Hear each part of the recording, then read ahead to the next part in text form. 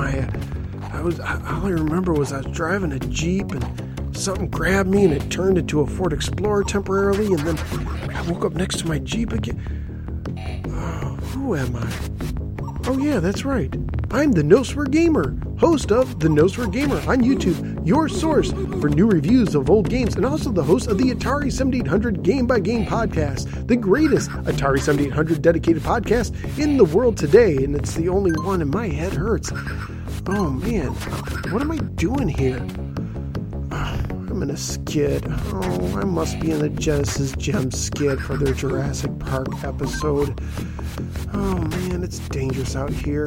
I know what I'll do. I'll call my robotic announcer voice guy from the Atari 7800 Game by Game podcast voice and see if he can help me out here. Oh, voice, can you hear me? I don't know what's going on. I think I'm stuck in Jurassic Park and I need some help.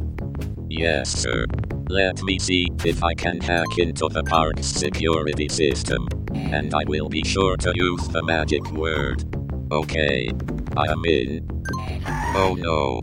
According to the system, a group of raptors is heading your way. Oh, okay. Well, where should I go? It seems that there is a security shed about 300 yards in front of you, slightly to the left. I would highly recommend you get in there. Alright, good idea. I'll head right there.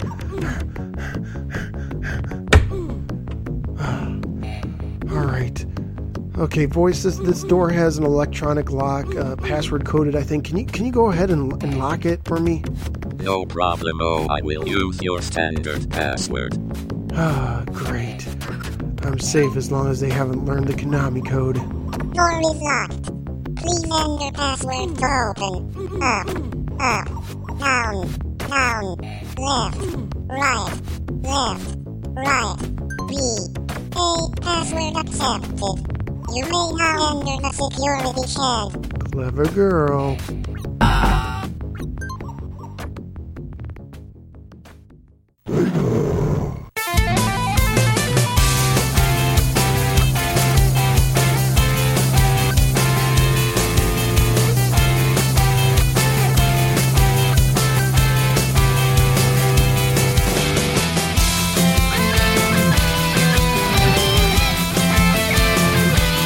Good day, ladies and gentlemen, and welcome to Genesis Gems episode 29. I am Nick Stevens, and with me this week is Aaron Hickman. How you doing, Aaron? Hey, man, pretty good. How about you? Pretty good. Hey, we heard from Rob this week. He is a no-show, but for good reason. Rob is actually attending to a sick family member, so if everyone just kind of keep Rob and his family in your thoughts and prayers, we'd appreciate that. So, big shout out to Rob. I know he'll listen to this, and we'll try to have him on for the next episode. But anyways, on with Sega. We'll go on with that. So, yeah, we'll try not to, make fun of him or anything. No. Not this time. Later. Another time. He'd still be okay with it. I know, Rob, but we wish off the hook this time. Yeah, we wish him the best. I know he said he's gonna be traveling, so definitely didn't want to balk him down with the podcast. Yeah. But Genesis Gems episode 29. This is the 29 episodes. That's the milestone. Yeah, that's the longest podcast I've been on. I think I've said it a few times. A few of the other ones I have are just one's just kind of getting off the ground. The other one's been on hiatus for quite a while. So it's pretty nice to almost hit that big 30 mark. That'll be fun next time. But and we also want to say a big thanks to Phil Anderson, the No Swear Gamer. Did an awesome intro kind of skit there at the beginning. So definitely check out his stuff. We'll put his links in our show notes. And big supporter of the show, big friend of ours from the Retro Junkies Network. So we really appreciate that, Phil. But, yeah, Phil Anderson is a great guy. And if you haven't checked out his video reviews, I love how to the point they are. He explains the game mechanics. He says whether they're a family-friendly game or not. Yeah. And then he dives right into the reviews. It's just a fantastic watch if you have a few minutes on YouTube. Yeah, and he actually challenged us to do this game we're getting ready to do today because he covered it in his video, and he said he'd challenge us, and so we accepted it. So that was kind of funny. But Genesis Gems, if you want to connect with us, check us out at facebook.com/Genesis Gems Podcast. The best place to go find us is at our groups page at facebook.com/groups/Genesis Gems. We're almost at 100 members, which is pretty cool. We really didn't push this in the beginning, and I didn't really buy into it until I saw the success the two dudes had, and then with your group Retro Obscura had, Aaron. So then I started pushing it a little bit because there's just a ton of interaction there. So definitely go check that out. We're getting some. Oh yeah, sorry. No, I was going to say we're having some great interaction on the group. People posting pickups, and I'll post random questions, and we get a lot of good answers out of that. Absolutely, I've really enjoyed just the discussion. People just throw all kinds of cool Sega stuff out there, and really good to kind of just get on there and kind of lose yourself in Sega and Genesis, all that fun jazz. But yeah, definitely go join that group. Everyone's very friendly. I've yet to see any kind of anger or any type of anybody putting anybody down. So real friendly. Save the anger for Nintendo. Exactly. Go to Two Dudes, bash Nintendo, do all that fun jazz.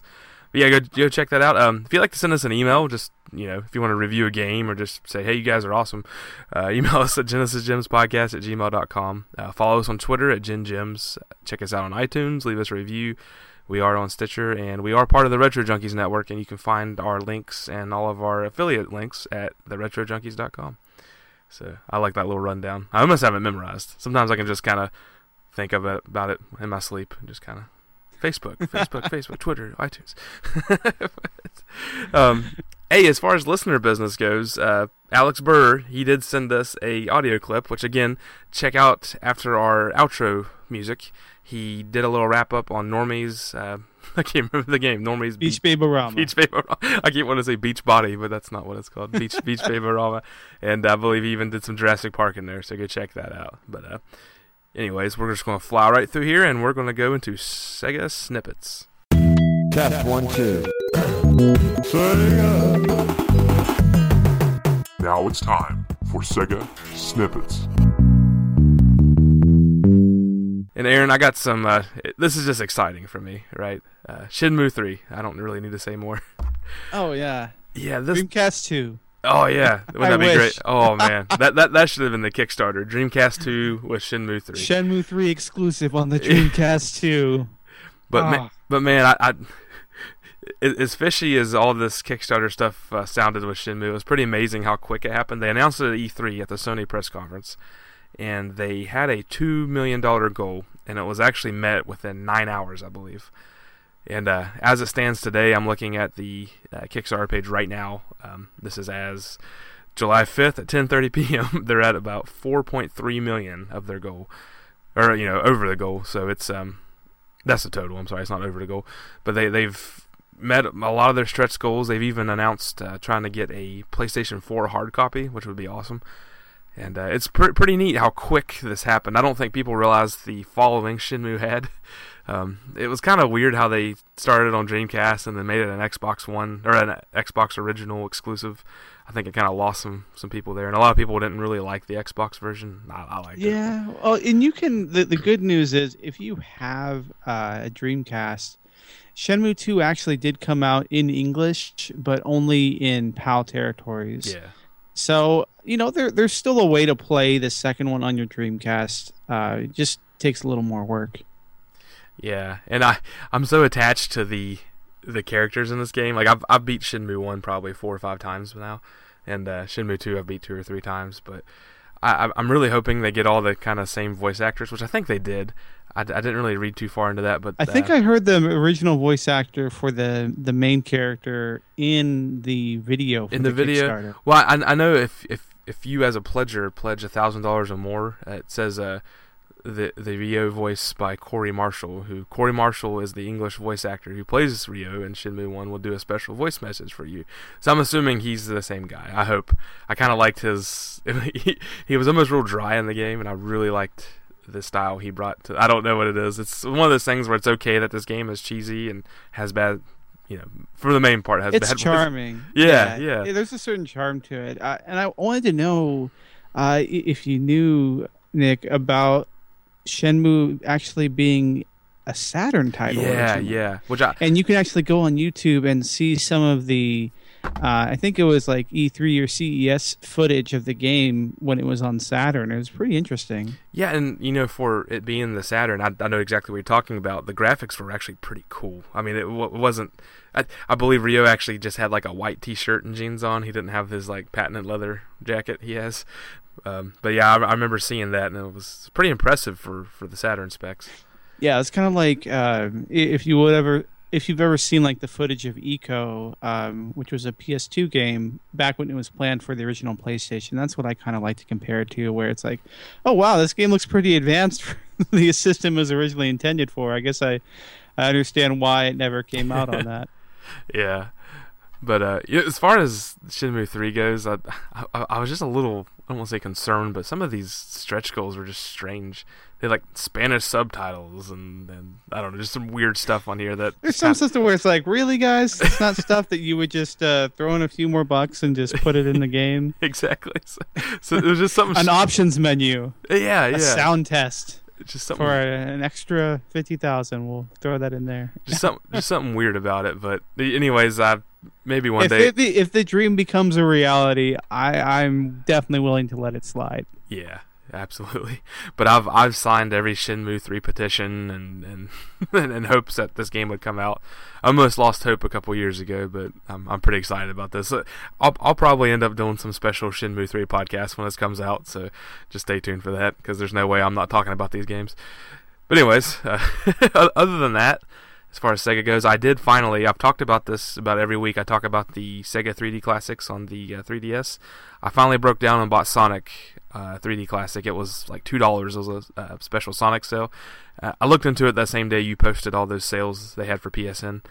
So I picked that up, and it does look really good in 3D, believe it or not. The scrolling doesn't really make me dizzy. I was afraid of that when I started going real fast.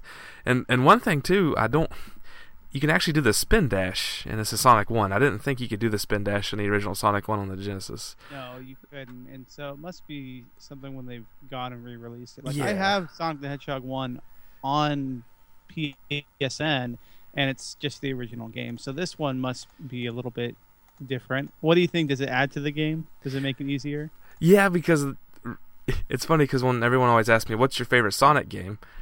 On the Genesis, I usually go with Sonic 2. Yeah. Just because it introduced the spin dash, which is one of my favorite things Sonic does, and now that this has the spin dash, I'm like, this is really cool. Kind of, it definitely adds to the game, and the graphics actually look a little cleaner, believe it or not. I don't know if Maybe they touch things up. I think so. Yeah. Yeah, because the 3D effect, and I've mentioned this with Streets of Rage and Shinobi that I played, it just kind of makes the backgrounds pop a little bit. It's not real deep, but it looks really good, and I would recommend that to anybody. And Space Harrier too. That's a really good one to play 3D. So yeah, check those out.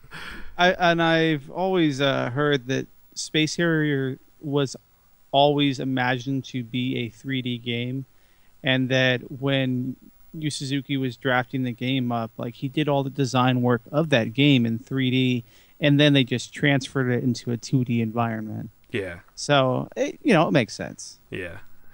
It works. Absolutely. And you know what? Speaking of that sell on PSN, man, I'm kicking myself because I didn't realize it was only going to be going on for a day or two, because there were some pretty good Sonic games that were on sale, and it also included some non-Sonic stuff. I think it was Sonic's, what were they saying, 30th anniversary or 30th birthday? Ah, man, Sonic, you're getting old. But I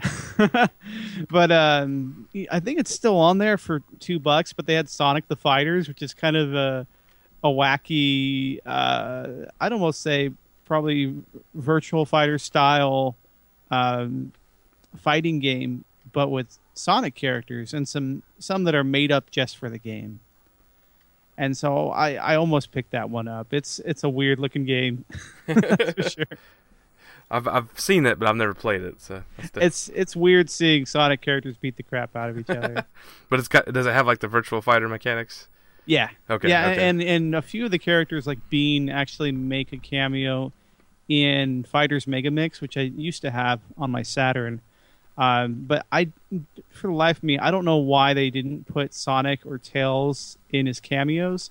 I mean, I guess it makes sense now that Sonic and Tails are in stuff like Smash Brothers, but back in the 90s, it was just like the weirdest concept that Sonic and Tails would be in a fighting game. Yeah.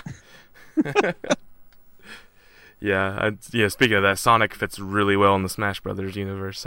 He's actually one of my favorite characters when I play that game. Yeah, I can see that. Yeah.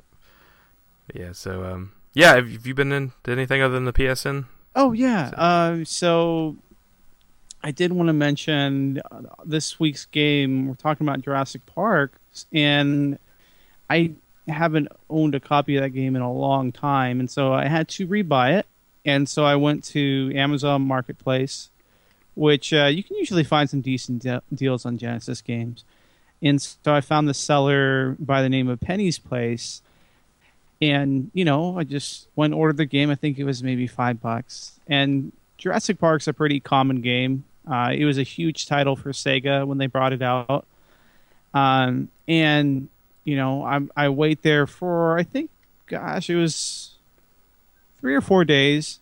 I get the package. I'm so excited. I've got the game. I open it up, and it's Sonic Spinball.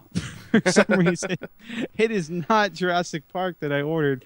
But thankfully, I don't have a copy of Sonic Spinball. So the first thing I did was I went and checked my email. What's funny is right as soon as I got the game and I opened up the package, I get an email on my phone, and it's the guy's name's Chris from Penny's Place. And I'll just read you his note real quick. It's pretty short. It says, "Hi there. This is kind of embarrassing, but it's come to our attention that 2 of our game orders have inadvertently switched. You ordered Jurassic Park, but Sonic Spinball will be showing up in the delivery. I want to let you know that I have another copy of Jurassic Park going out immediately, and please feel free to keep Sonic Spinball as our gift. No action is needed by you." So that's Penny's Place. And he said, "Sorry for the hassle. I hope we get a chance to do better next time." And I just told him it was cool. No worries. And I just said I appreciated them giving me a free game. Yeah. And so he actually responded to me, and he said, "Thanks for understanding. Wish I could blame one of the guys, but I'm pretty sure I packed those orders. Sigh." And he said, and I'd asked if we could mention Penny's Place. If you're on Amazon, Penny's Place. And he said, "Absolutely, you can mention us. I'll have to check out the podcast." And he said, sweet. happy button mashing, Chris." So I thought that was really cool. Thanks a lot, Chris. And, I definitely mentioned you guys on our group page. I put a little paragraph about this whole situation. And I did get my copy of Jurassic Park just a couple of days ago in a nice little Ziploc bag. So I just got him all right, I can play Jurassic Park now. Yeah. And I really like what you said there. You mentioned something on the Facebook page about just nice people out in the world. That's really honorable. That's really good. That's a good way to keep your business going. You know what I mean? Actually following through with something like that. So kudos to that guy. Yeah, definitely. Because he could have just said, "I'm sorry. Do you want to reorder the game?" Send the Sonic back. Yeah. Yeah, you send Sonic back, and we'll send you. Now if it would have been something like, "Oh, we accidentally sent you a copy of Castlevania Bloodlines."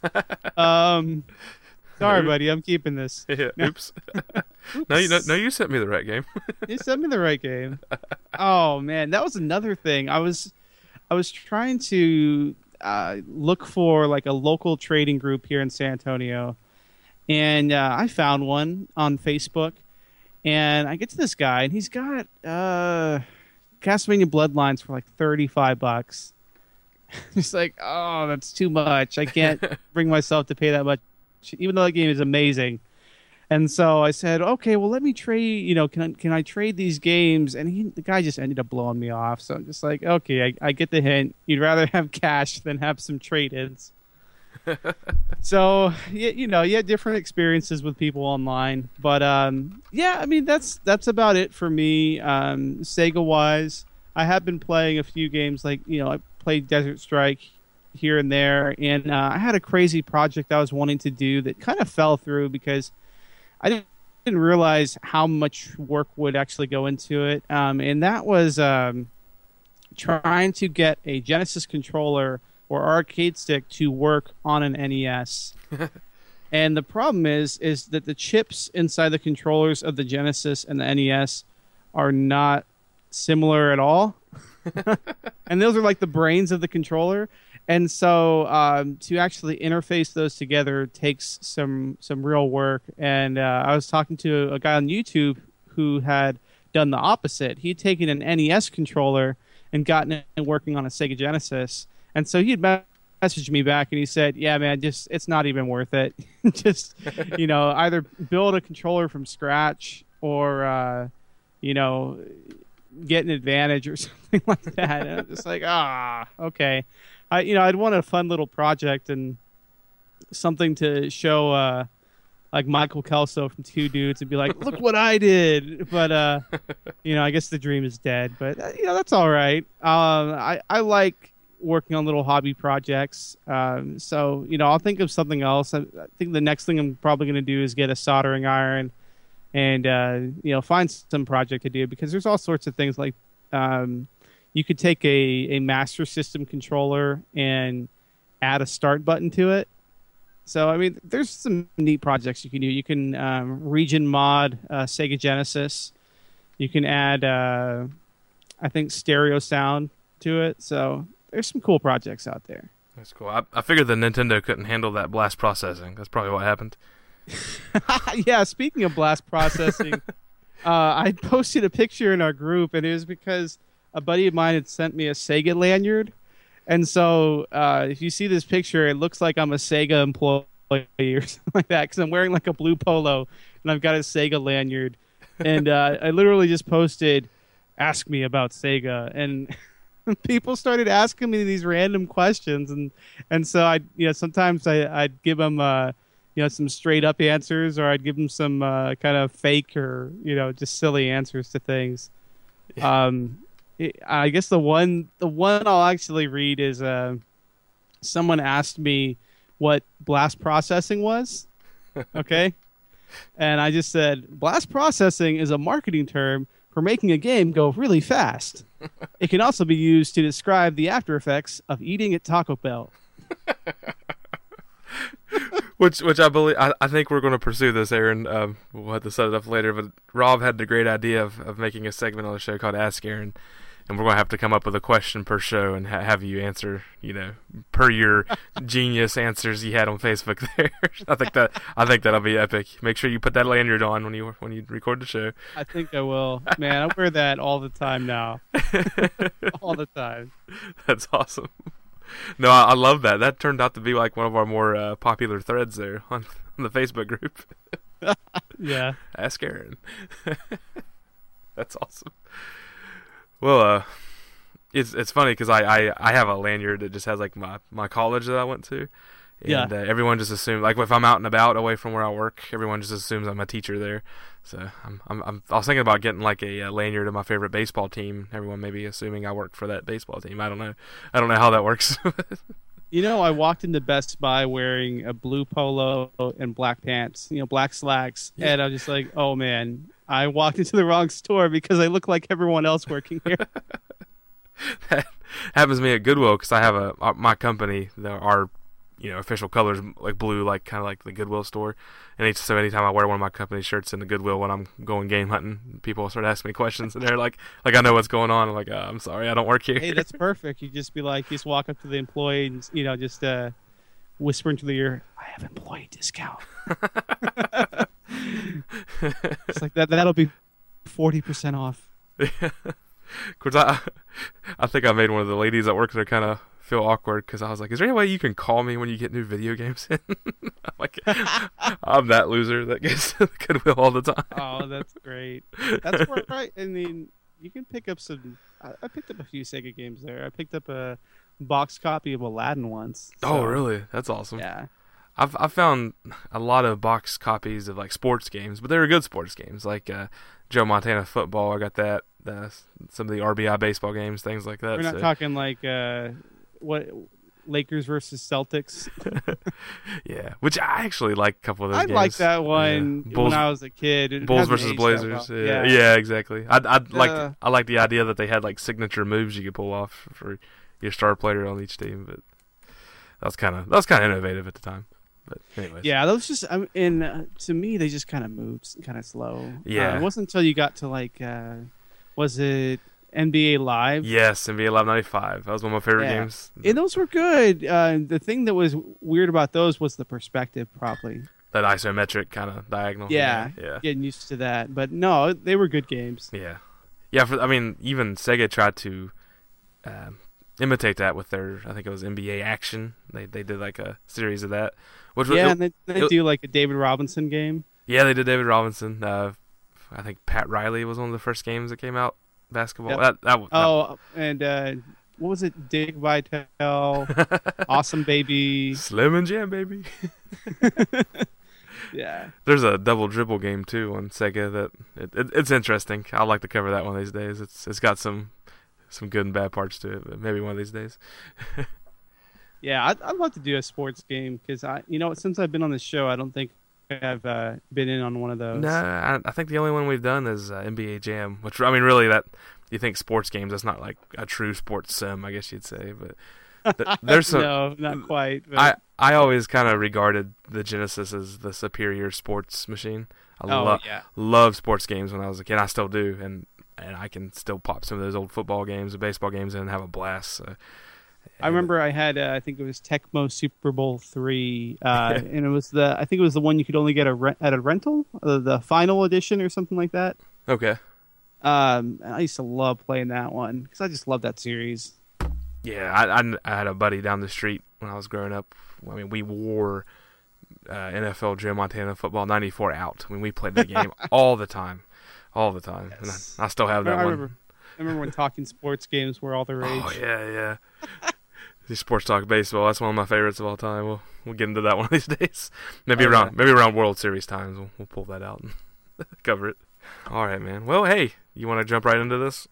Sure. All right. Game on, Aaron. Game on. Game on! Yeah, game on! Sega! Jurassic Park. Man. Hey, memories. Oh, man. Like I mentioned a little bit ago with that Joe Montana game, I didn't actually have a Sega when I first, during that cycle, and I mentioned this many times on the show, but a friend of mine down the street had it, and he had Jurassic Park.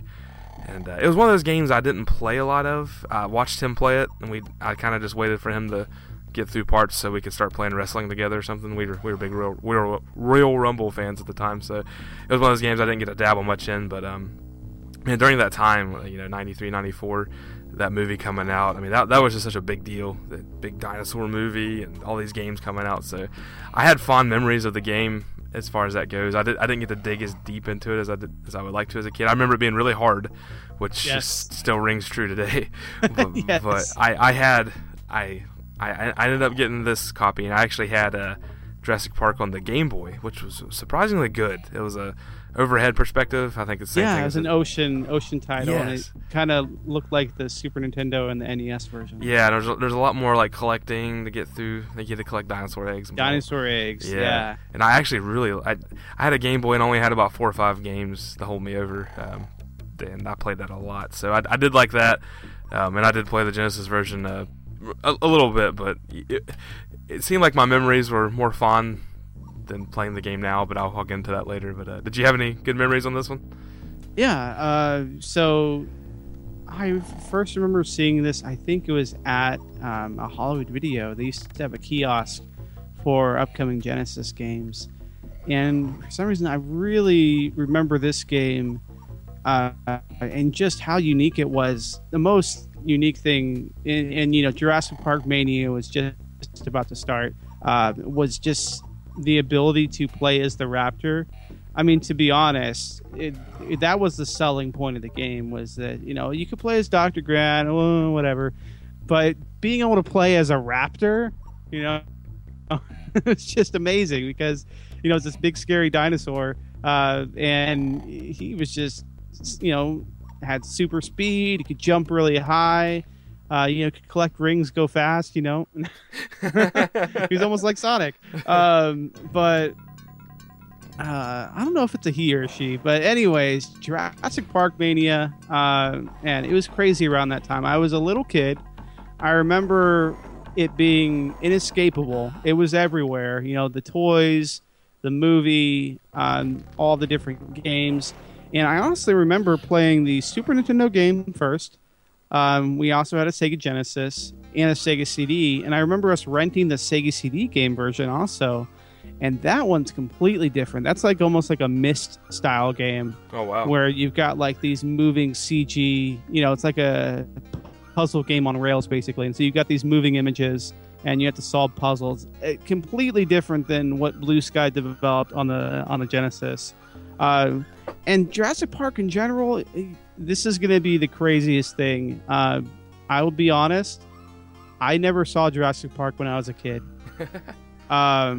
Full disclosure, my older brother, came home and he basically ruined the whole movie for me and just told me scene by scene exactly what happens to Nedry and to Muldoon and, like every major beat of the movie. And my oldest brother, Gordon, he, I think he was the type where he's like, oh, it's mega popular, I don't want to go see it. Like he was in that late teenager phase. He's like, no, I don't. He was doing that hipster thing. Oh, I don't need to see it. Or I've read the book. And what's funny is Michael Crichton. Yeah, I wanted to be like my oldest brother. I wanted to be just like him. And so I'm like, oh, well, I'm not going to see this movie either. Like even when we owned it on VHS. No, I didn't see it. And what's funny is he saw it like a few years later. I didn't see the movie until about 2006. Oh, wow. And so, but I'd read the book, I think maybe in about 2000. I just hadn't, for some reason, I hadn't seen the movie. I'd seen like clips on TV, but I'd never seen it back to back. And so it's just crazy. My memories of the movie and the game are kind of unique, I guess. Yeah. So you're a Michael Crichton fan?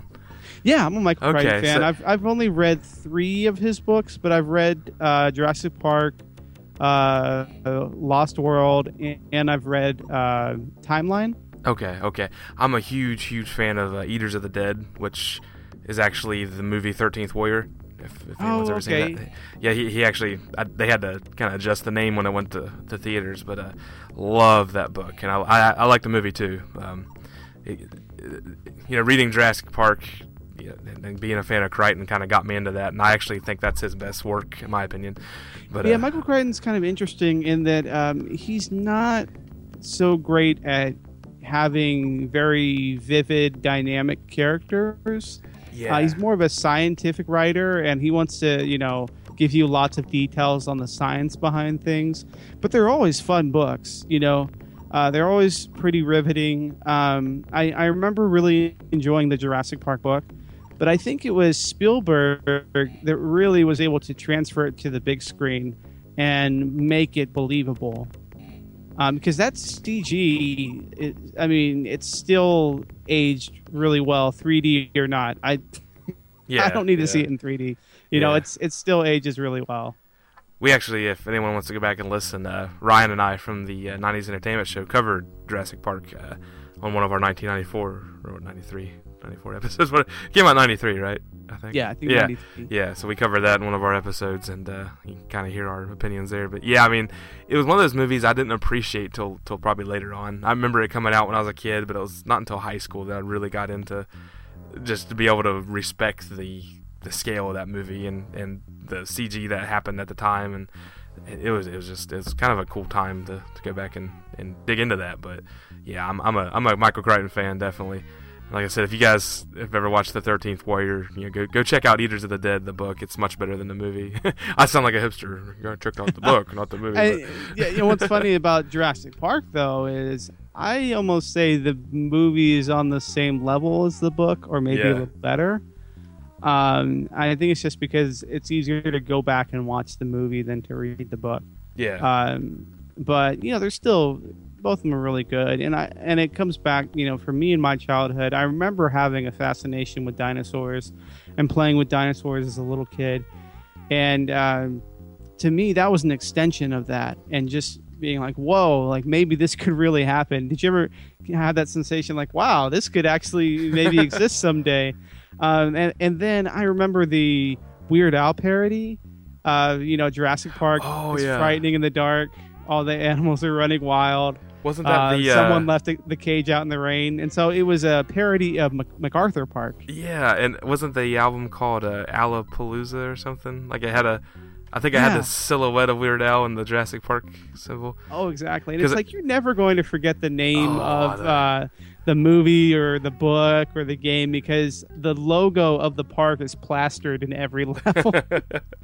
Man, I almost forgot about that album because I had the Bedrock Anthem, which was the spoof off of Give Red It Hot Away. Chili Peppers. Yeah, but dabba do now. Man. What I got, I'm gonna give it to you, Wilma. Yes. I completely forgot about that album until now. Man. Classic. Yeah, absolutely. Well, cool. That was a heck of a memory section there. I think everyone's. I'd say even if you, because I'm really not the biggest fan of dinosaurs. I never was that attracted to him as a kid. I had to make a. You know what? In science class, I think what got me into it sort of was I had to make a dinosaur pop-up book. Oh. And so you'd flip the book open and this dinosaur would just like be right in your face. Yeah.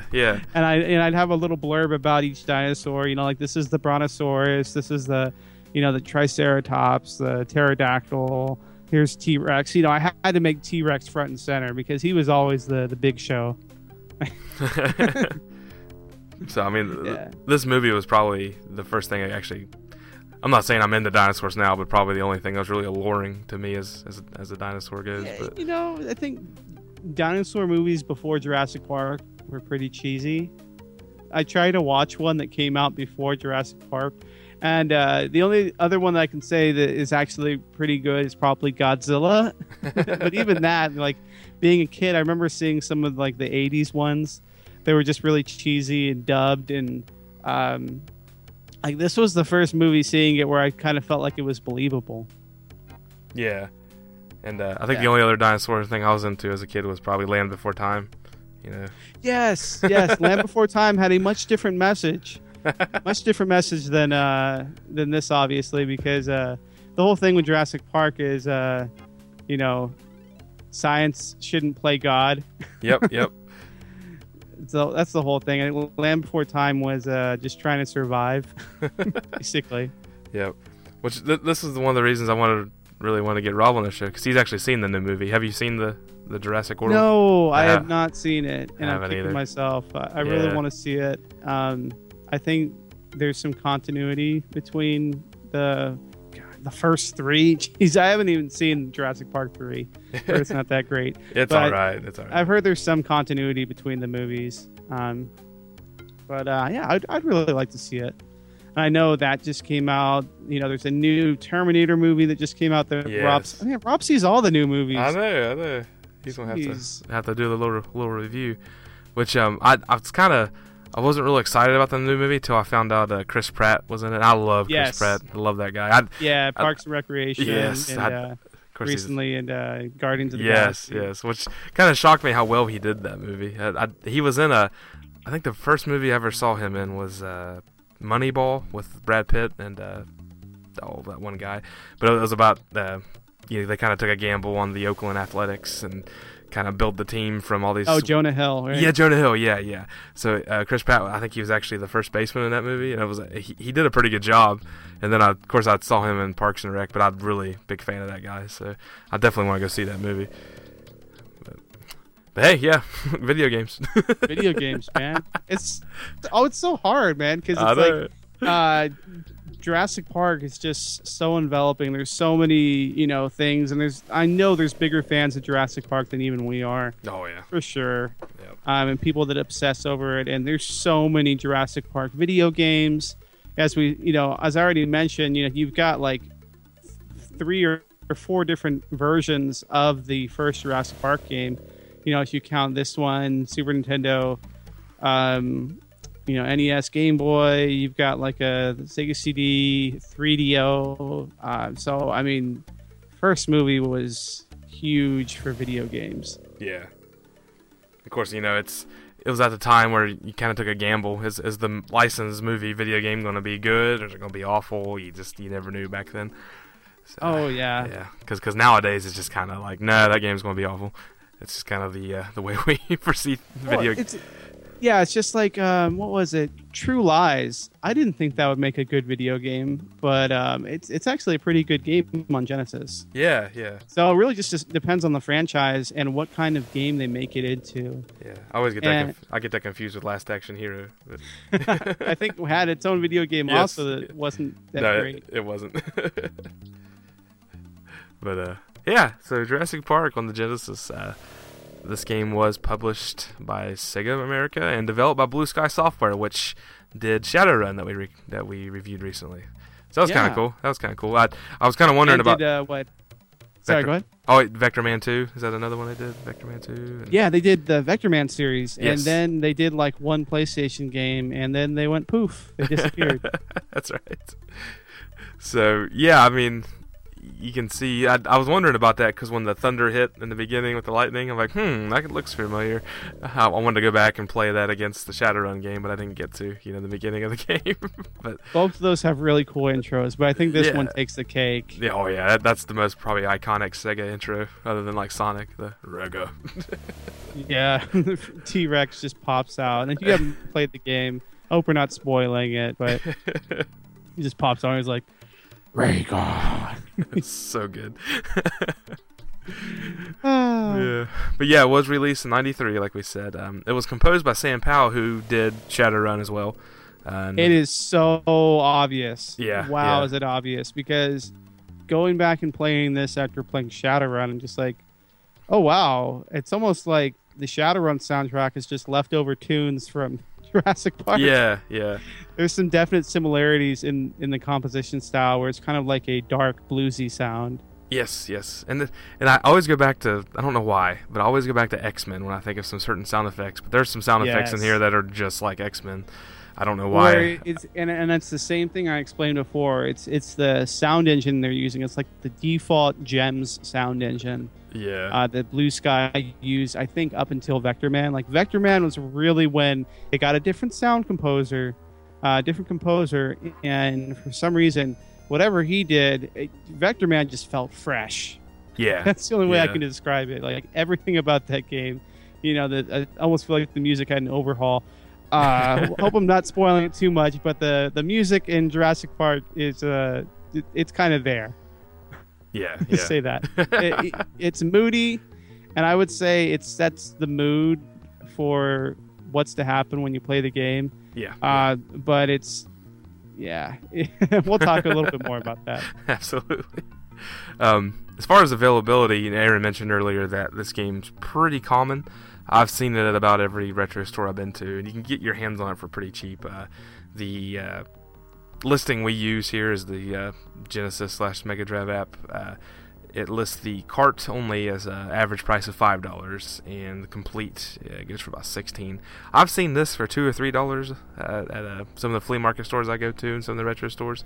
So you definitely can pick this up pretty cheap. I've rarely seen it complete though. I don't know about you, Aaron. Have you seen it complete in the wild?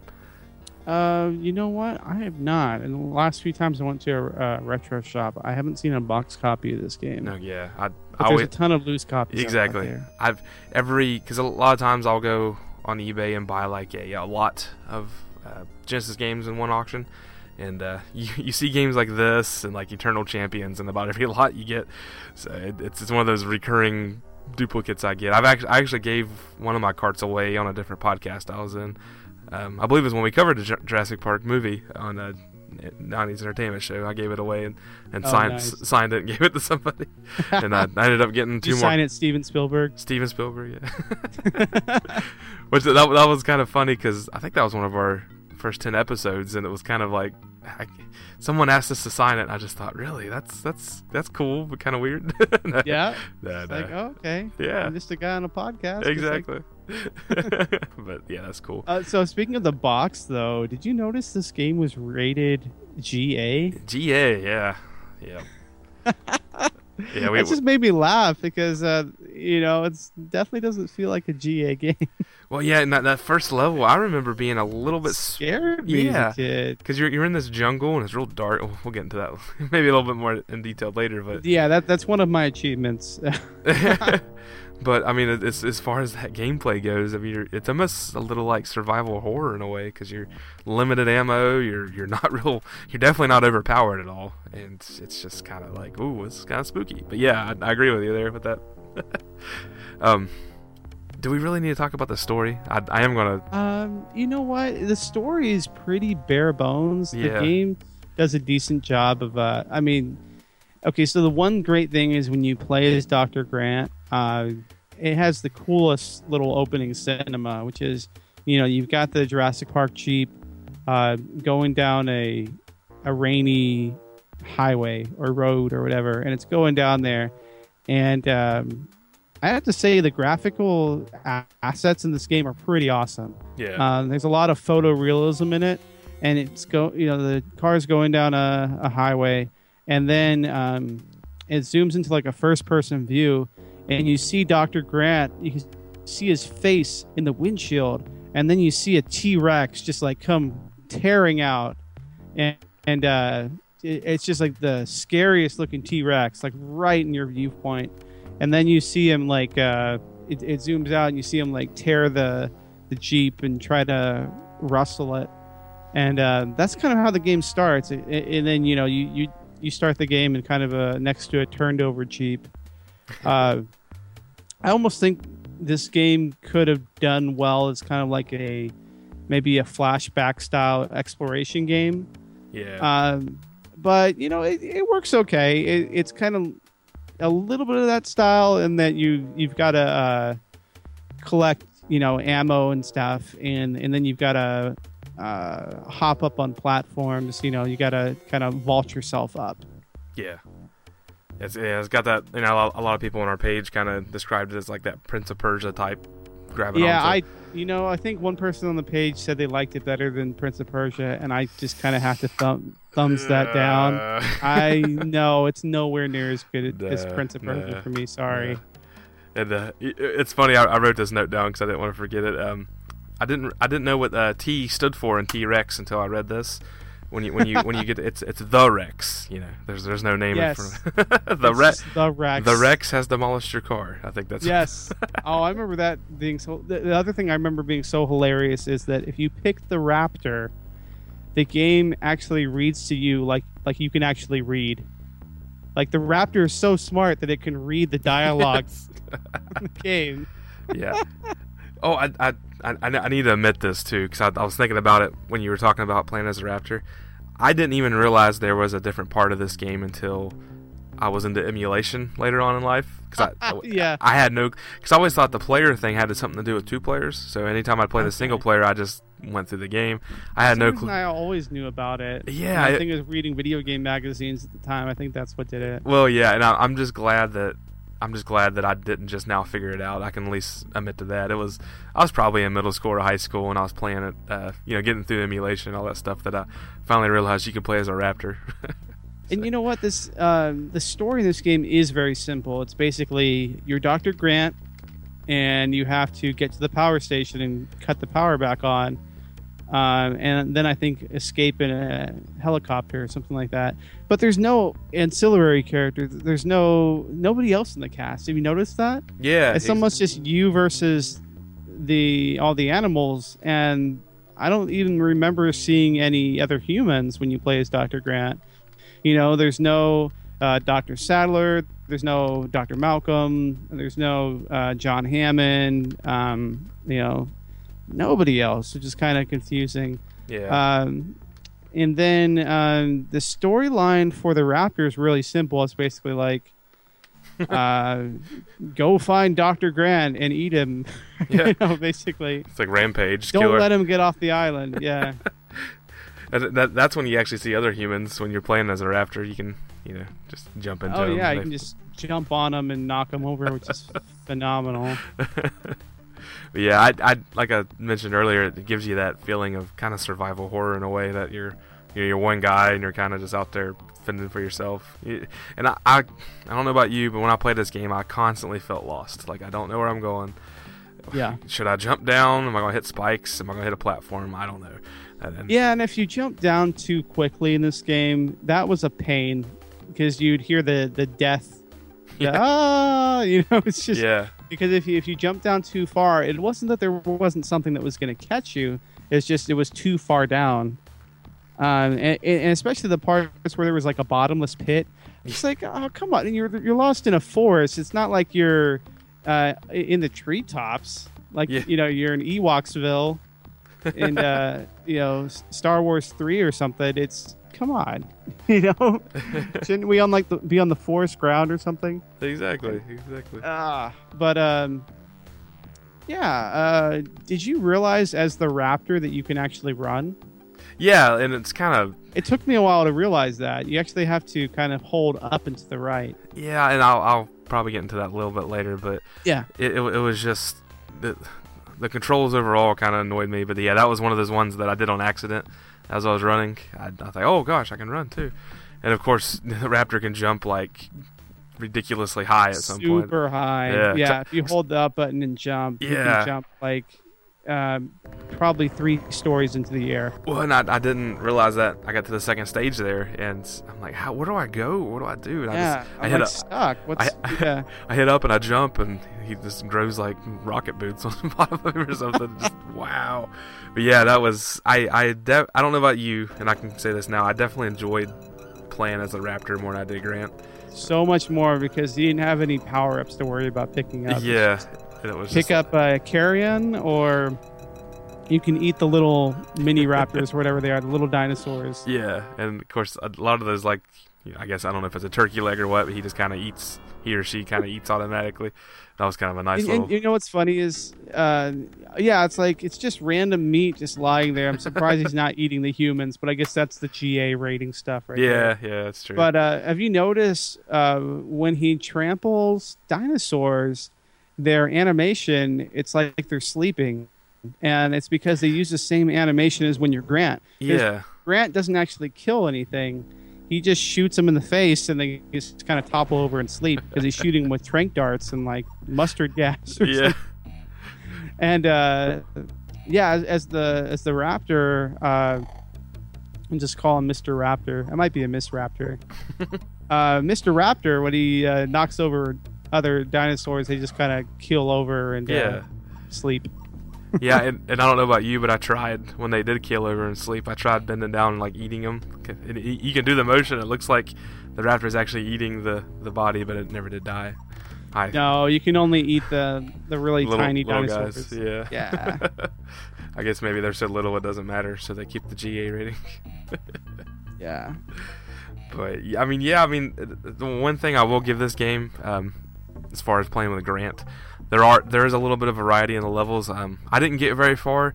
I watched most of the game on YouTube, but I did get to the I believe it was stage 3, where you get on the raft and you're constantly running out of gas and things. You got to go.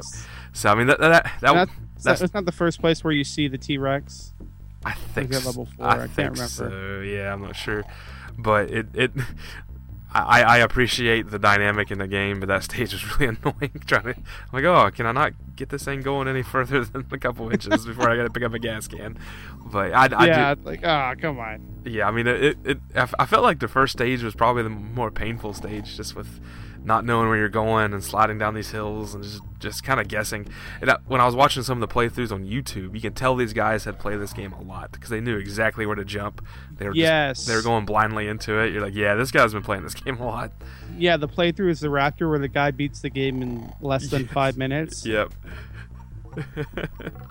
I definitely could not. I think I got to stage 4 or 5 with the Raptor and couldn't get any further than that. Okay, you actually beat that labs, or what is that stage? That stage with all the was it lava? I think so. I'd call it the lava stage. They have a name for each stage, and it's the 3rd level. And what makes that level so annoying is the very first tricky jump you have to make is there's kind of a tunnel that you're crawling through, a pipe, and there's an opening right at the edge of the pipe, and you have to turn and do a jump just as you're about to fall off and die. So that's the first tricky jump. And then you keep going in the level, and every jump after that is tricky. Yeah. There's like some little trick to it. And then the problem is the viewing screen, the available viewing of this game is not that large. And so you really can't always see where your next jump is going to land. And so there's a lot of trial and error involved. Yeah. Which kind of goes back to you have 3 lives, no continues, right? Exactly. And I gotta admit, that life bar took me forever to figure out, because you have 3, when you start the game, you have 3 green bars. And I just assumed that was all your energy for your 1 life, and I'd be just trotting along thinking, I got 2/3 of my energy left, and I get hit and I'm dead. I'm like, what just happened? And then Sucker. Exactly. Because you're falling on spikes in the first stage, you don't automatically die. You just kind of get up. I guess he just kind of pulls himself out of the spikes and keeps going. Because usually in a game that means instant death when you fall on spikes, and then of course this game. Yeah, and then the knockback from the Triceratops. It's painful. Goodness, if you don't pick up those little bombs, the smoke bombs, and throw that with those Triceratops at the beginning, I mean, it's you just kind of hope it picks you up and throws you over its head, so you can just keep going. Yeah, I think I had an achievement for that one. But what's funny is, he's actually friendly if you don't face him head on. If he's turned around and you jump on his back, he won't ram you. Is that right? Because I just go head on. I'm like, I just go full tilt, or I just throw. If you throw a grenade at him, he's out. Oh, that's cool. I don't like wasting my trank darts on him.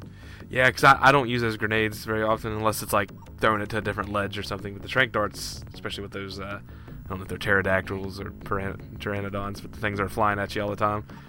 Those are you know what that that electric gun thing, it just feels extremely underpowered to me. Yeah, you can charge it up, but I never liked using it. I never used it. I don't think I ever found a reason for it. Yeah, I just think the weapons could have been thought out just a little more. But the main frustration I have with playing is Dr. Grant, and probably, this game was in development for like 1.5 years, and to me it feels like they really spent more time on the assets, because the graphics of the game do look pretty good, and like the some of the art of the game and the photorealism looks fantastic, because like the lead artist is Douglas Tent Naple, who also worked on the Earthworm Jim games. Yes. And so that really does show. But man, as far as the engine, you'd have to go and play Jurassic Park Rampage Edition, which I kind of feel like is a do-over of this game. Yeah. And Blue Sky did that one. But yeah, man, there's so much slowdown when you play as Dr. Grant. When you get to certain areas, and you're just like, why is this game chugging along? It doesn't even feel like there's that much on the screen. Yeah. Just having that unfinished feel to the game. Yeah, it's funny because you said that. I'm kind of just messing around with it right now on my TV, and it was an extreme slowdown, and I jumped, and then I didn't hit my gap, and then it like sped up like double time to my instant death at the bottom of the. So I mean, it's pretty bad with that, and I agree. The presentation's there, because when you look at the opening screen and the way the logo pops out in those opening doors, it looks so good. But man, they did not deliver. With some of the parts of this game, especially with Grant. Yeah, I can almost say I don't really like that at all. I'd rather just kind of have the Raptor game, to be honest with you. Yeah, and I agree with that. And I think Michael Kelso made a good point, where he was saying that he really preferred Rampage Edition. Yeah. And when I was a kid, I kind of thought of it as DLC. I was like.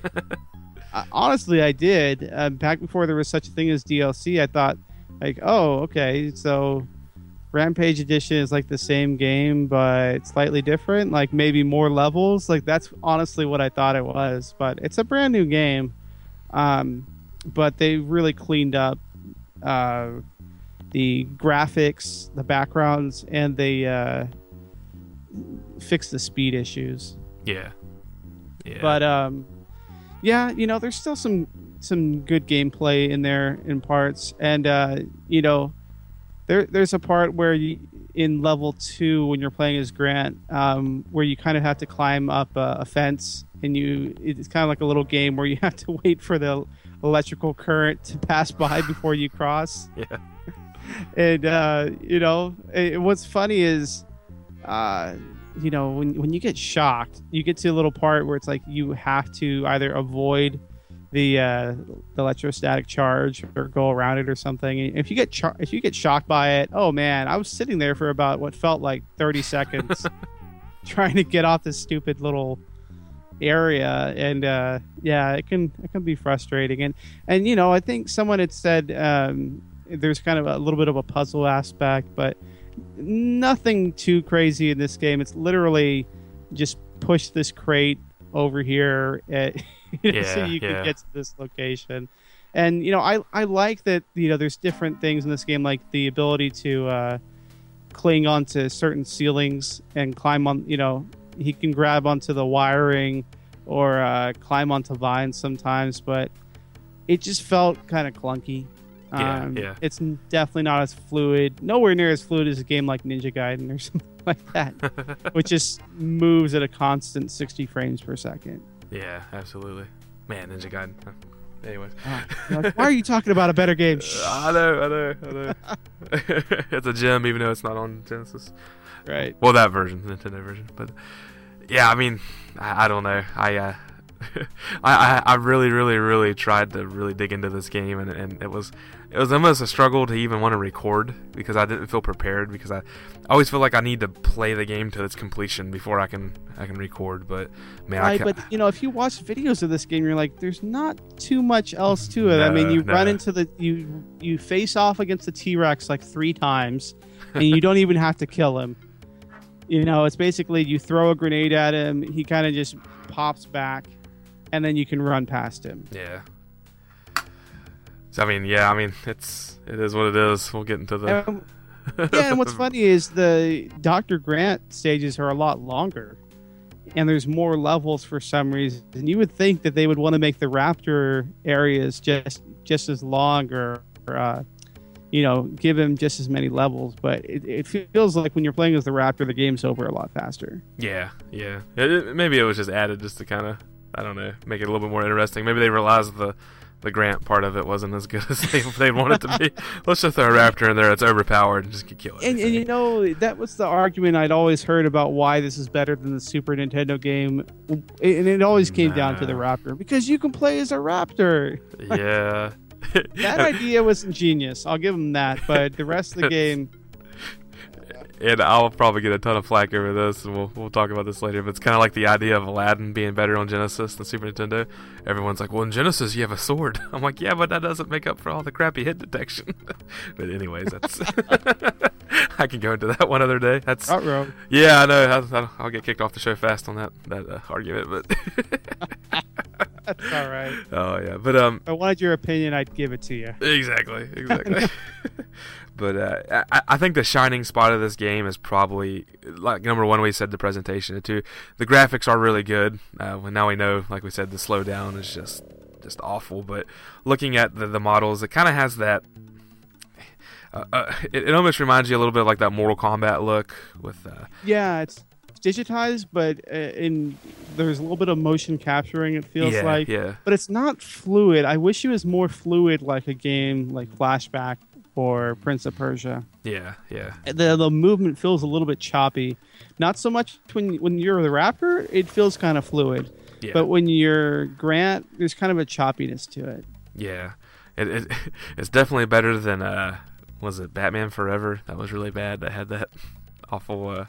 Oh, yeah. It was one of those Batman games, but it definitely acted a lot better than that. But yeah, like you said, like Flashback or what was that other game? Was it Out of This World? That had a really good. Out of This World. That had the rotoscoping that was just amazing. Yeah. So I remember playing that game. I was awful at it, but I respected the heck out of that game, just the way it looked. But yes. Yeah, but I'd say presentation and just the look of the game are the shining points of this, and along with the sound. Now, this is not a soundtrack that I would want to pop in my CD player and go outside and take a run to, but it suited the game very well. Being, like I said, I felt like it was a survival horror game, so a lot of environmental sounds. I think the only gripe I had with the sound was probably that electric sound on stage 2. It just got a little annoying, a little overwhelming at times. Because I thought the music in stage 2 was really good, but it was just that sound effect just kept popping in, kind of ruining it for me. And I think I told you what it reminded me of. If you've ever heard of the band The Ventures, Yeah. I think it was The Ventures, and you know they're like kind of a surf rock type band from the '60s, and it's the bass line which is like do do do do do do do do do do like that, and then it's kind of dark. So I was like, it's kind of like The Ventures meets Depeche Mode or something like that. Depeche Mode. Oh yeah, so it's interesting, but you know, sadly the soundtrack otherwise isn't all that memorable. Like one of the songs literally sounds like an outtake from Shadowrun. Yeah, exactly. It sounds so similar to I forgot which area it is. I think it's like the Penumbra district or something. Yeah. Where it's like, wow, this sounds like the same song. No, I agree. I definitely. It was funny because before I really dug into it, I felt like, man, this sounds really familiar. Like I know this. And then once I started researching the game and who did it, I was like, okay, that makes total sense. The guy that did Shadowrun. So I didn't know it before I played the game, but this time around. So, and that's what's kind of cool about doing these podcasts. I didn't really dig into a lot of this stuff, you know, other than like Yozo from like Streets of Rage games and stuff. That those kind of guys I knew, you know, Yu Suzuki and all the games he made. But there's a lot of Sega games that I didn't really dig into until now. So it's kind of fun putting all the puzzle pieces together. Who did what games versus. And this is like the second Blue Sky game I think we've done. Yeah. Who knows? We might do Starflight at some point. We might do. I don't know if we'll do Techno Clash because that was kind of the game they did in between Jurassic Park and Shadowrun. Yeah. But it's not as good as either. Yeah, we did do Techno Cop, which was an interesting game. Yeah, way back in the day.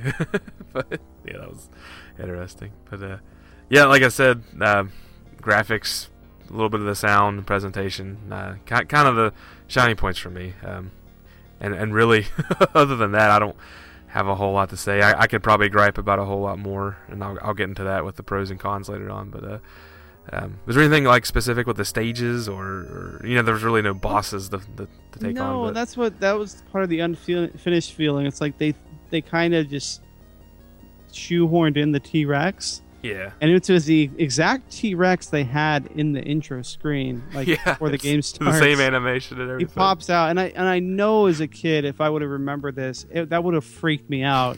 Like just going through the level and him suddenly popping out in the middle of the stage. Yeah. But now you're playing it, and you're just like, he's just part of the background. Like yeah. He can hurt you, but you know, I think it should have been something like a Ghouls and Ghosts type thing where the last boss is like, you know, this 20-foot tall monstrosity. I think they should have had the T-Rex as the last boss and have him be like you know, impossibly huge, and you had to jump on platforms to get to the top of his head. You know, like that's what gets to me. Like I almost think if they would have had more time to spend on developing this game, they could have incorporated more, I guess, just more cool things. And one thing that kind of got to me was, and I think it was because they were developing this game before the movie came out. I think as early as 1991 or 1992. You know, they hadn't actually heard the music from Jurassic Park, the movie, and it gives the game a totally different feel, because I think Jurassic Park the movie, what gets people is it really starts out as a very light movie. Yeah. Very, you know, vivid colors, very light, very bright, and the music is just very soaring. Yeah. And you know, you're just like, oh, we're in for a really cool adventure. And lots of humor too. I mean, like, yeah, lots of humor, and you get none of that in the game. I'd say the only humor is seeing a T-Rex say Sega, and then it's just kind of dark from there. You know, it's just like the title screen's very dark.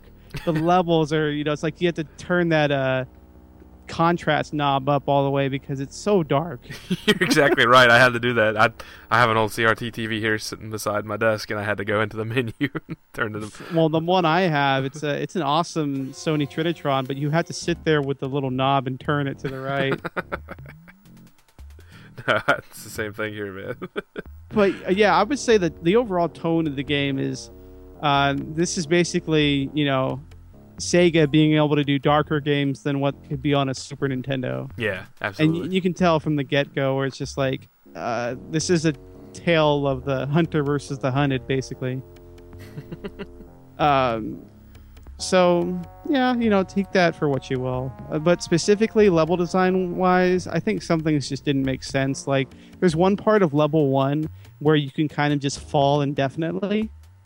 You notice that where the screen just keeps scrolling down? Yeah. I've seen a few games do that where it's like, okay, why did I just appear on the top of the screen again? Well, yeah, and even when you're getting ready to get to the very end of level 1, if you go left instead of right, it's almost like the remind me of playing Zelda with the Lost Woods or something, where if you don't go right and you go left, it just keeps repeating itself over and over and over again, so you finally go right, and then you're kind of in like a little cave area, and you can finish the level that way. I don't know if you noticed that or not, but I kept... Yeah. Okay, it was just like, well, this is strange. Is this supposed to be a puzzle or something? Game broken? Yeah, exactly. Well, then I couldn't remember. Like I said, it's been so long since I played this. And once I finally kind of ducked underneath and kind of went down that little slide, I'm like, oh, there's a whole new part of this level. And then that was it. So it was just it's like the sliding was interesting, but I felt like, this is weird. Yeah, oh yeah, yeah. I think I would break every bone in my body doing this, but okay. Yeah. What difficulty did you play it on? Did you try easy or hard? Man, at first I tried easy because everything just seemed impossible until I found the right weapon to use and used the grenade more often. I find that using the as long as you kind of figure out how to balance things out, it's okay. But using the darts, especially the more powerful ones, on the mobile enemies, and then using the weaker darts, I guess, on the pterodactyls. So just knowing when to use the different weapons, it was okay. But yeah, I had to put it on easy at one point as Dr. Grant, just because I was like, I keep dying. I need to learn this level, and then I'll go back to normal. Yeah. And then once I did, it was okay, because all normal does... The AI, the game, I'd read that they said that there was some special AI in this game, but the AI is actually fairly dumb. It doesn't really change all that much when you play it, that I can tell, like, at all. And when you're playing as the Raptor, the guards pretty much just sit there and just wait for you to kill them. That's true. Well, I stuck it on easy, kind of the same thing you said. I just couldn't get through it, and I must just be really bad at this game because I really didn't feel like it was that much easier. But like I said, I just tried, probably yesterday. I put it on easy, and I didn't mess with the Triceratops in the beginning, like you said, and it really didn't turn around and notice me at all. And you can get over it a little faster, but I think on normal it kind of is maybe a little bit smarter. I don't know. Yeah. But anyway, I didn't really see a huge difference, and I wasn't even about to try it on hard, so I just kind of stayed away from that. I didn't really see an advantage of playing it on easy versus normal. No, maybe it's a placebo effect. Yeah, and I usually... it's funny because nowadays if you put a game on easy, there's really... I remember playing a few like the arcade beat-em-up games, and if you put it on easy, the enemies were easier and the bosses were easier, but it actually gave you less continues. And the game ended abruptly sometimes. Yeah. Now you must play the normal mode. Exactly. So now, like, if you're one of those achievement junkies, or really wanting to get all the trophies on PS3 or Xbox, you must have to play it on each difficulty setting to beat the whole game. But in the early days of, I'm going into a weird tangent here. The early days of like Xbox 360, you could just play it on hard and it would unlock everything. But it's like now you have to like play easy, normal, hard, extreme, whatever. It kind of gets annoying if you're trying to get all those achievements like that. But. Yeah, well, yeah, and nowadays, if you're going for achievements, if you beat the hardest mode, it kind of unlocks all the achievements for the early, the easier modes. Yeah, sometimes, and especially if it's one of those games where you have to take two paths. I mean, you have to play it twice, whether it's 2 times on easy or 1 time on easy and 1 time on hard, which kind of drives me nuts. But that's that. Because I really, really hate being a bad guy in video games. I don't know what it is, but anytime I play one of those games where you have a moral choice, I usually pick, trying to be a good guy. Except this game. Yeah. I love the Raptor. Yeah, it's like, you know what? These enemies are dumb. They deserve to die. Hey, maybe that's part of the innovation of this game. It kind of innovated are you going to be a good guy or a bad guy? You got a choice. So there you go. It probably did. It's definitely the first game where you could choose to play as a human or a dinosaur. Yeah. So there you go. There's some innovation involved there that we can claim. All right. Hey, Aaron, I really don't have much else to say about this game, unless you got something to wrap it up with. Let's go ahead and move on to what's the next thing here? Retrofitted achievements. The Genesis Gems Retrofitted Achievements. Yes, sir. I've got some that I wrote down. Yeah, me too. And we didn't. We totally skipped over the high score challenge because I really didn't see. There's a password system, but I don't remember there being a score in this game. Exactly. And I do have some cool giveaways, so listeners, stay tuned. For the next game, we should be able to do some high scores with. So just stay tuned for that. But yeah, retrofitted achievements. You said you had like 6. Is that what you said? Yeah, I've got 6. Man, I got 3. So. Let me go over my quick 3, and then we'll let you hit. We'll let you hit it out of the ballpark. So, my first one is Raptor or Hardly Know Her, and that's just putting down a Raptor. Sorry, that might not be too family friendly, but no, I've been using that one lately. Yeah. And this, if Rob were on this show, he'd probably do this. Maybe you have it, but this next one is called "Open the Door, Get on the Floor, Everybody Walk the Dinosaur," and that's beating the game as the Raptor. And my third one is "It Must Be the Shoes," and that's jumping 1,000,000 feet with the Raptor. However in the world you do that. Oh, I had a similar one. You're gonna like my first one. So are you ready? Yeah. My first one is Jurassic Parkour. Leap super high with the Raptor. That's great. So that's a little Office reference there. Parkour. Yeah, parkour. Here we go. The second one is shock to the heart, and you're to blame.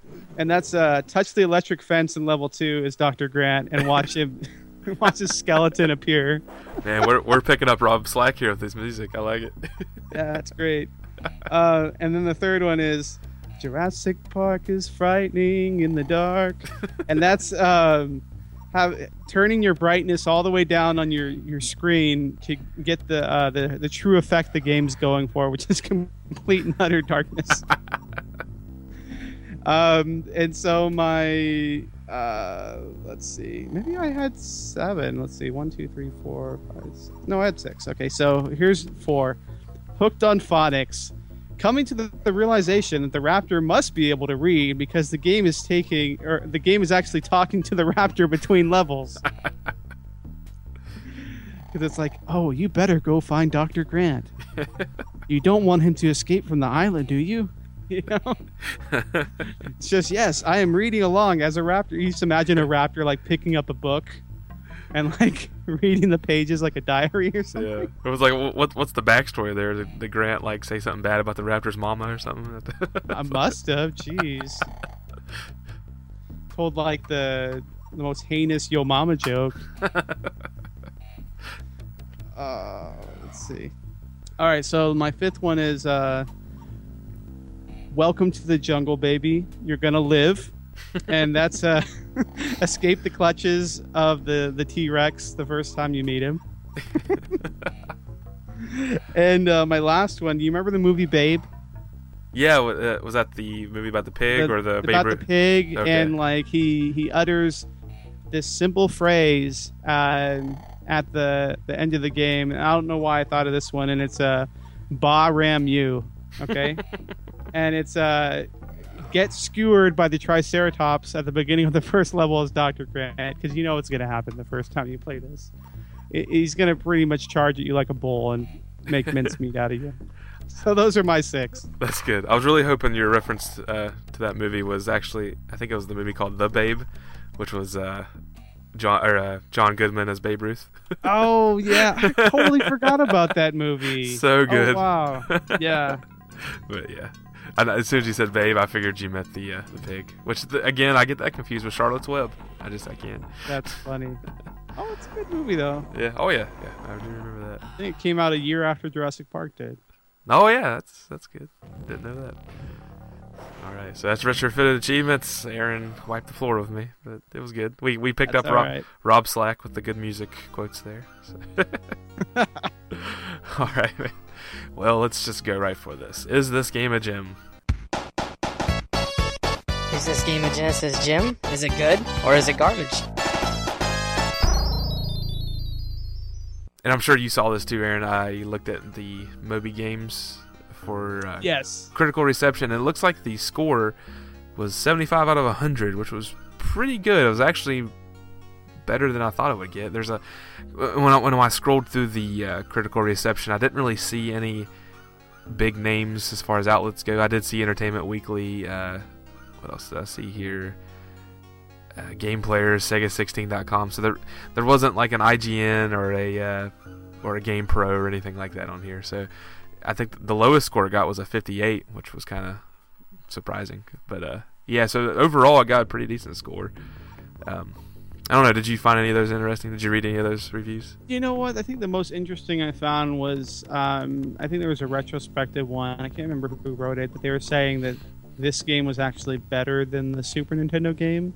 Yeah, I think I saw that too. And I think they basically based that off the fact that you could play as a raptor. Yeah. And so on face value, this game has all the makings for a great game. And I think this is what's going to decide for us what's going to make it a gem or not. Yeah. It has all of the makings of a great game. It's got the presentation, the style, the cinemas, and it sets the mood. But ultimately, it just does not execute as well as we would like. The level design is just kind of half-baked. The slowdown, as Dr. Grant, is frustrating. If you were just playing as the Raptor, it would be cool. Up until you get to level 3, where it's like the difficulty spike is insane on that level. Yeah, no doubt. So ultimately, I would say the game is just good. I wouldn't call it garbage. I would just say it's just good. Yeah, and I think that was the consensus with our listeners. I'll read through these real quick here. Joe Copel says, I personally like the NES version more, but that was also the first game I played. I do like this version, and the T-Rex saying Sega gets me every time. Jumping leaves something to be desired, though. I'd say it's good. With a few tweaks, this could have been a gem. Tyson Tran said, it was okay to me. Blake Worrell says, it's just good. Playing as both the Raptor and Dr. Grant was awesome, and graphically it looked great. Unfortunately, it's a bit buggy, and the controls are a little rough around the edges. Certainly not garbage, though. It was a big seller, so it's one of the most common Genesis games and can be snagged on the cheap. And then he mentions the Rampage Edition, which there's a lot of talk of that. Brian Bowen says, I've actually never played it, so I'm looking forward to this podcast. Big shout out to Brian, by the way. He joined the group. Yeah. He's been very active and just seems like an overall awesome guy, so big shout out, Brian. Michael Kelso, this is what we were talking about earlier, says Rampage Edition is a gem. But yet again, Michael comes up and he never answers our question like we ask. So, Michael, another worthless post. Stephen Geyer says, I also never played this. Definitely on my list to get. Chris Card says, it's pretty good, very atmospheric. I'd suggest playing as Grant because the game is longer and the controls are better. Playing as a Raptor seems like fun at first, but the third level pumping station is practically impossible due to the lack of jumping space. Pumping station. Yeah, yes. That's what you were talking about. Steven Randa says, it's good. It mixes elements from the movie and the original book. Chris Kupana, I might be saying that completely wrong, said, had good times with this one. Anyone else ever pick up the Rampage Edition? Cameron Worm says, was that a rental only? I don't know. I honestly have never played the Rampage Edition. I never even tried to emulate it. I've played it a little bit, and yeah, you should try an emulation if you can't pick up a copy. It moves a lot smoother, and the game is a lot lighter. Okay, yeah, I need to. Yeah, like the first stage, you can tell is like, oh wow, it's like, this one actually takes place during the day. Yeah, absolutely. Cameron Worm says, I didn't play it much, but I watched my friend play it a lot. Pretty cool game. William Culver, which William, if you're listening to this, I don't know if you listen to the Gems, we will get you on for this, I promise. But he says, man, I'm still waiting on the Golden Axe series. I know William and his wife are huge Golden Axe fans, and he talked about it a lot. So whenever we cover Golden Axe, I'm definitely going to invite William on the show. So William, if you're listening, we're definitely going to try to get you on for that. Daniel Walker says, I love this game, definite gem. I remember spending many hours on this one, although I really hated the boat level. And let's see, Matt Daly says, it wasn't what I expected. It reminds me of Prince of Persia or Out of This World, where every move you make should be deliberate and carefully planned. Rushing through a level will spell disaster. First-rate graphics, and I love the dino sounds, but the music is pretty subtle. It can be frustrating at times, that boat level is a killer, since usually you get sent back to the beginning regardless of where you die. I also saw a lot of slowdown, something that shouldn't happen with all the blast processing, right? But despite the tricky parts, I kept coming back for more, and that says a lot. I made it to the visitor center, and I imagine I'll keep playing it until it's finished. All in all, a solid game that I call good. Too many little issues to keep it from being a gem. And then your co-host, Paul Stevenson, says it's good and worth the time to check out. I played more as the Raptor than Dr. Grant, and the Sega intro is one of the best. I wouldn't put it in my top 15 games, so it's just good. And the last one, Anthony Pig says, a good game, but it's lacking in the controls, but better than Prince of Persia. Still trying to figure That's the one we were talking about. Still trying to figure out where you need to go and what you can grab on to take some getting used to. I hate the snapping branches. I do too, Anthony. So I think the consensus there is that it's just good. I didn't hear many gems. I don't think I heard any garbages, which kind of shocked me. No. Yeah, which is kind of surprising. Yeah. So especially, I think everyone has fond memories of this game as a kid. Anyone who played it as a kid remembers liking it. Yeah. And it's because, you usually as a kid remember difficulty. You remember things that stick out to you, like, oh wow, a T-Rex, right out of the gate, being able to play as the Raptor. So exactly. And I think my memories kind of outshine when I thought of it today. I was on the fence about this one, Aaron. And I did write down that I thought it was garbage. I know I might get some slack for that. I don't think I'll ever play this game again. It was kind of painful to play. I took it out of my cartridge and put it on my shelf with no intentions of playing it again. And I was. This one be given away too? maybe. If someone really wants this game, let me know. I'll send it to you, because I'm sure I'll come about another copy. But it was painful. I was more frustrated than enjoying this game. Like I said, there's a lot of really good ideas, like you mentioned. There's some big pros with the presentation and some things. I think it could have been good, but there's just too many things keeping me from really enjoying it. So there's times I wish there was a middle ground between garbage and good. Just kind of like, it was bad, but like Subterfuge. Yeah, but I had to go with what I first said. I even told Mulch. Exactly, Mulch. I even told Kelso the other day when we were recording the other one, I said I'm really not enjoying this game at all. So I'm just gonna have to say that's that. But anyways, with your rating and with all of our listener ratings, we're gonna have to put the gavel down and say this game is just good. My one garbage can't sway that. So that's the final word for this game. I don't know if you have anything else to say about that. I am done with Jurassic Park. I hope to never play it again. And I just bought it, so I'll probably play it a few more times. I actually really want to play The Lost World, because that was, I think, the last released official Sega Genesis game in North America. Am I right? Okay. Because it was like a late release. We're talking like 1997, and that game looks really good. Yeah, I knew I don't there know was. if you've ever seen any video of it, but it's a top-down game, and it looks really good. Sounds cool. And I did actually by the same creators of Echo the Dolphin. Okay. Now I did enjoy the Jurassic Park game where you sat down and you get to shoot the guns at the dinosaurs in the arcade. That was fun. Oh yeah, the Konami one, I think. I think it was PlayStation Konami. one was really good, where you just straight up played as a raptor. Yeah. So, I think that wraps up Jurassic Park. Hey, our next game, and I'm not gonna make it a secret. We had a vote for the next game. This was the listener's pick. Jurassic Park was actually my pick, believe it or not, because of the challenge we got from Phil. But we posted the question, what game would you all like us to play next? And we got 3 responses. It was Earthworm Jim, Splatterhouse 3, and Outrun 2019. And it looks like Earthworm Jim took the win there, so we're going to be doing Earthworm Jim next. And that's a really, really cool game to be playing for our 30th episode, I think, because that game is very iconic, especially on the Genesis. I think for the most part, we won't go into it right now, but I think for the most part, people prefer the Genesis version over the Super Nintendo version. Yes. So we'll definitely be talking about that. I already have it, which is great. I bought it complete in box from Myrtle. There's an awesome retro store in Myrtle Beach, South Carolina. I got it complete. It's got the poster. I'm waiting on get a frame for the poster to put up in my room. Can't wait. So I'm pretty pumped about playing this game. But yeah, we'll save that talk for the next episode.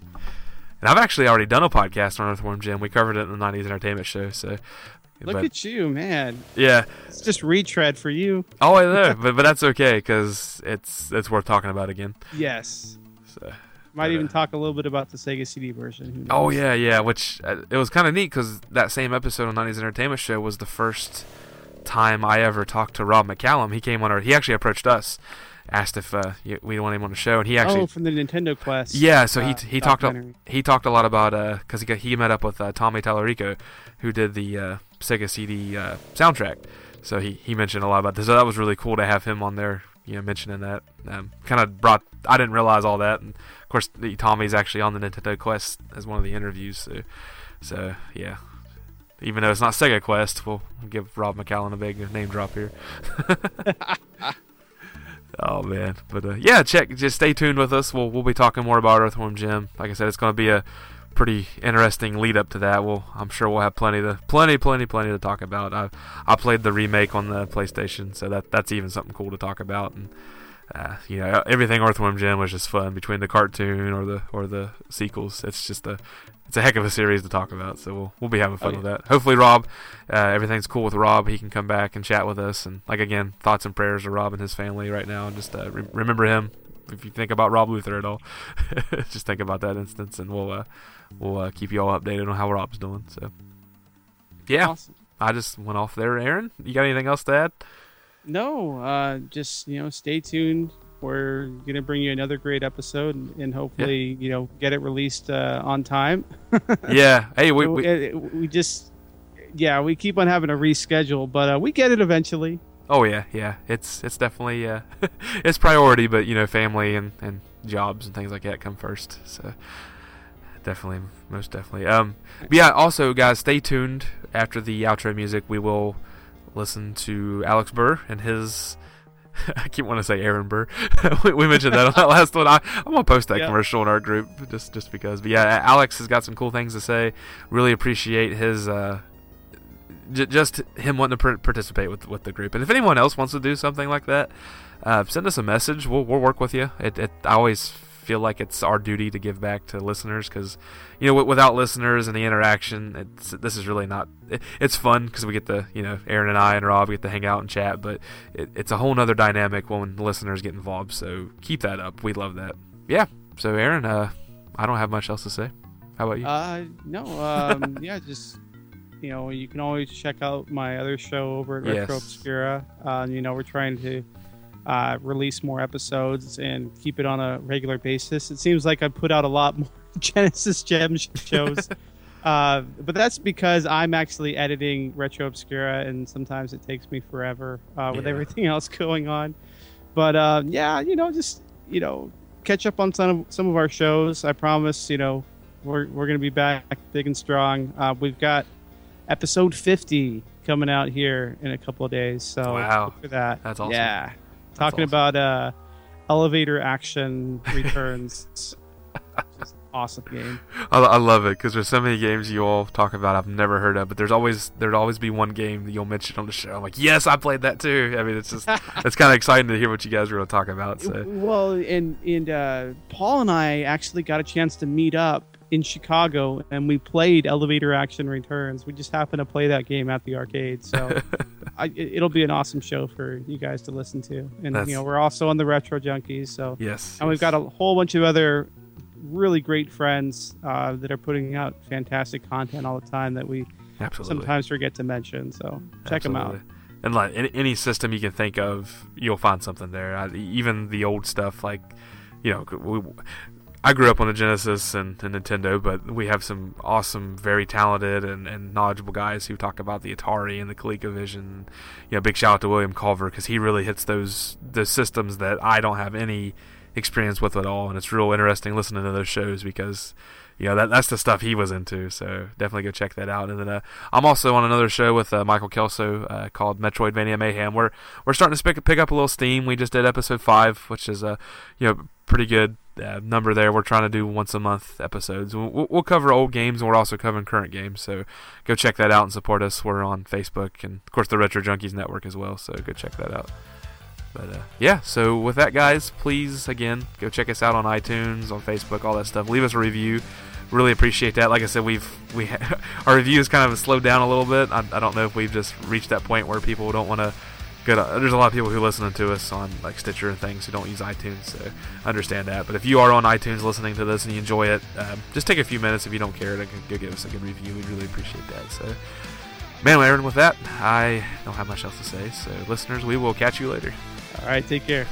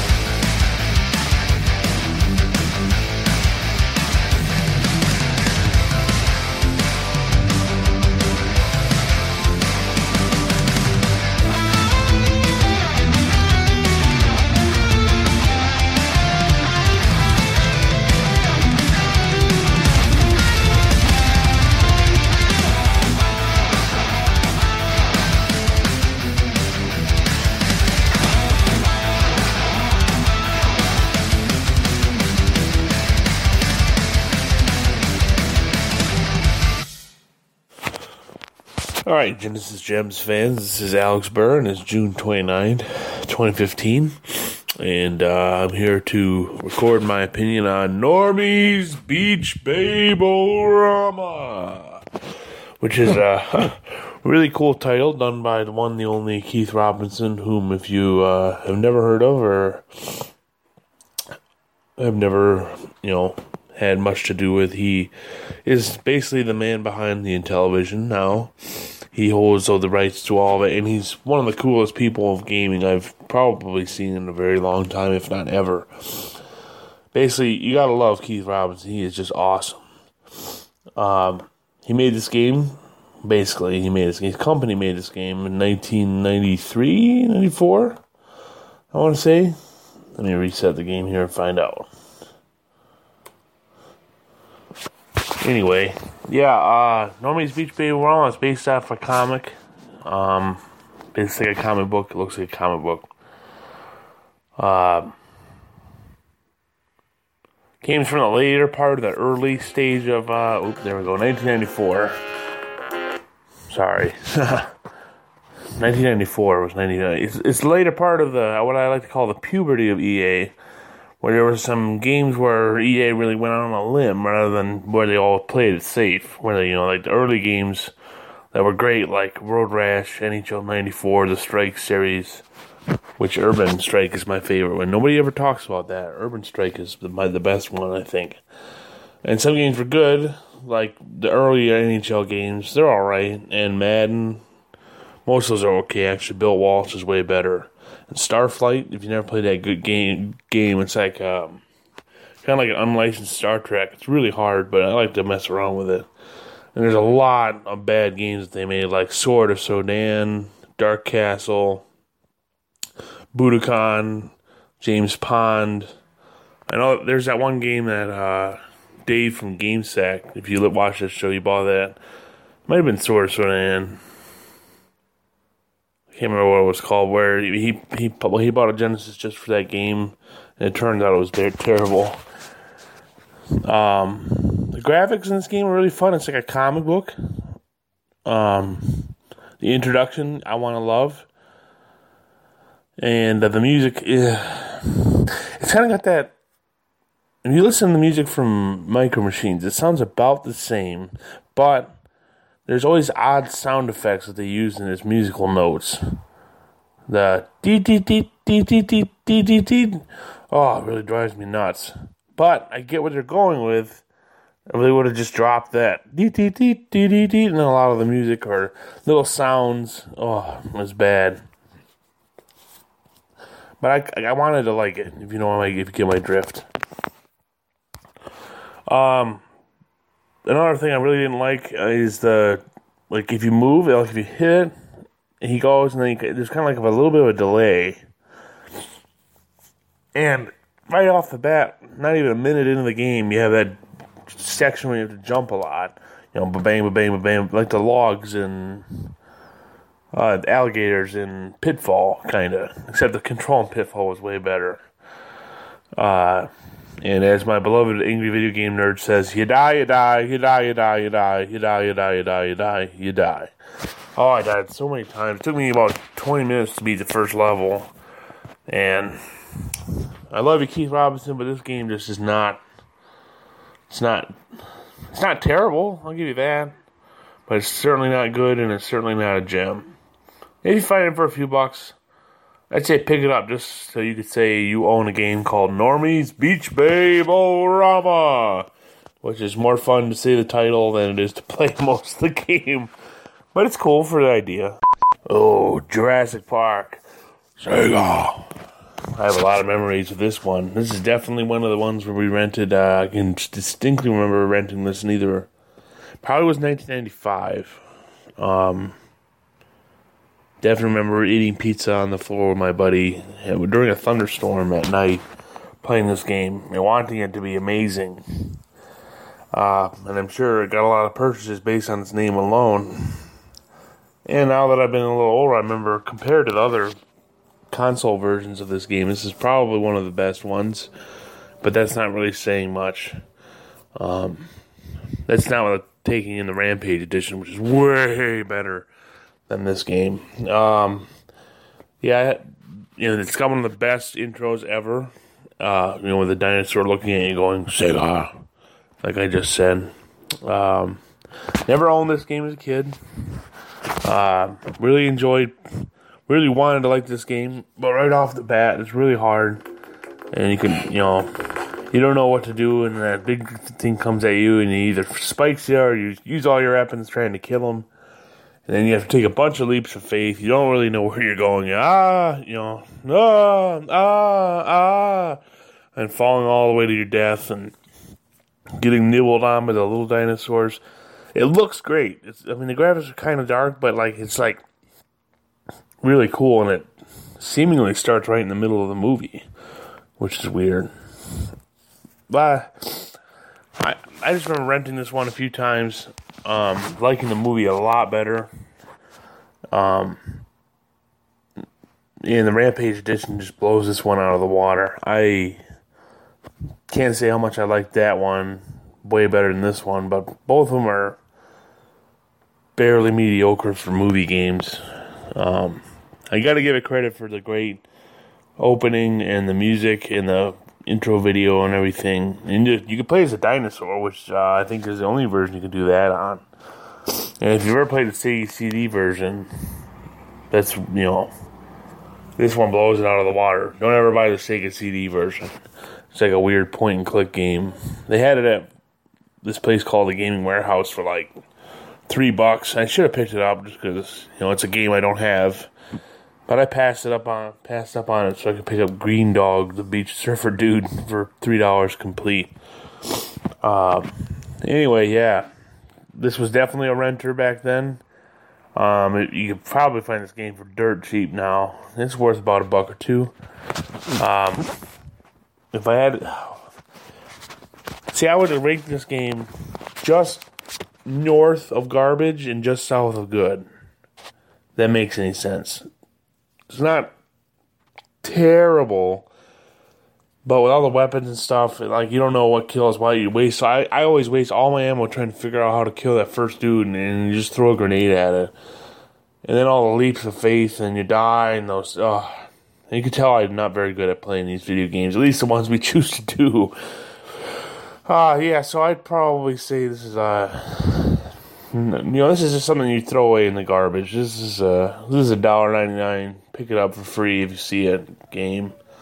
Not a good one. Alright, we'll see you next month, and hopefully I won't be late again.